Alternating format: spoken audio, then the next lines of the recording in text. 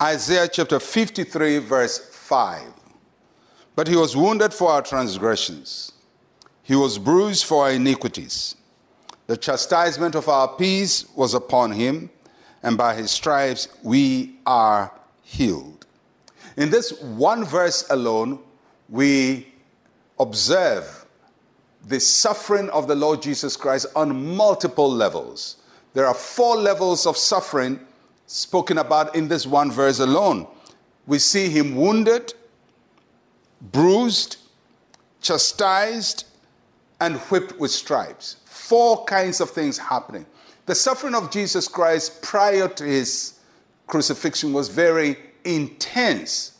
It was a practice those times to punish people before crucifixion, but not as intensively as Jesus was punished. So this was extraordinary, leading to his crucifixion and his death on the cross. The question we all ask is, why was it necessary? Why so much cruelty against him? How much was done? Why was so much done against him? Well, the answer is very simple. He was paying a price. He was suffering on our behalf so that we can live the life that he brought to us. So his punishment is substitutionary.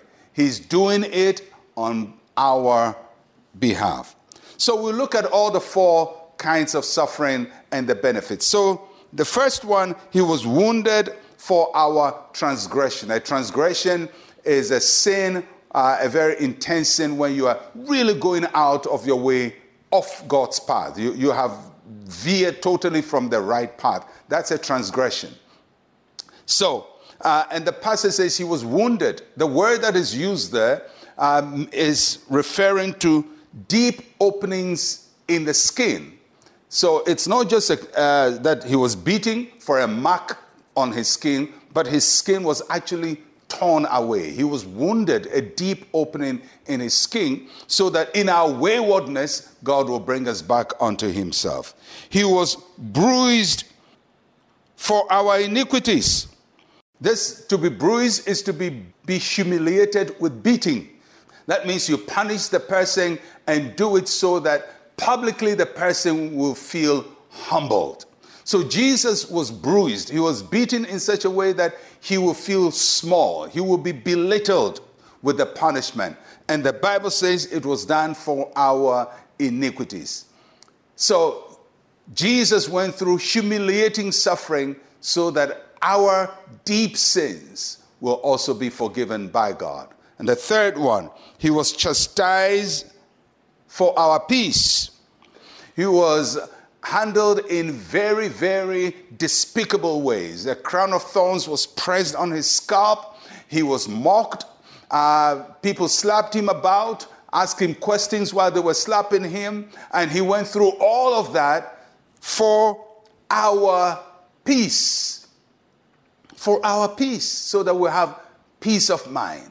And the final one, by his stripes we are healed. The stripes was the lashes that was meted out on Jesus Christ. Roman law required that a person would be given 39 lashes. Jesus suffered 39 lashes so that our bodies will be healed. So in all that he goes through, all the suffering he goes through, the beneficiary is not himself.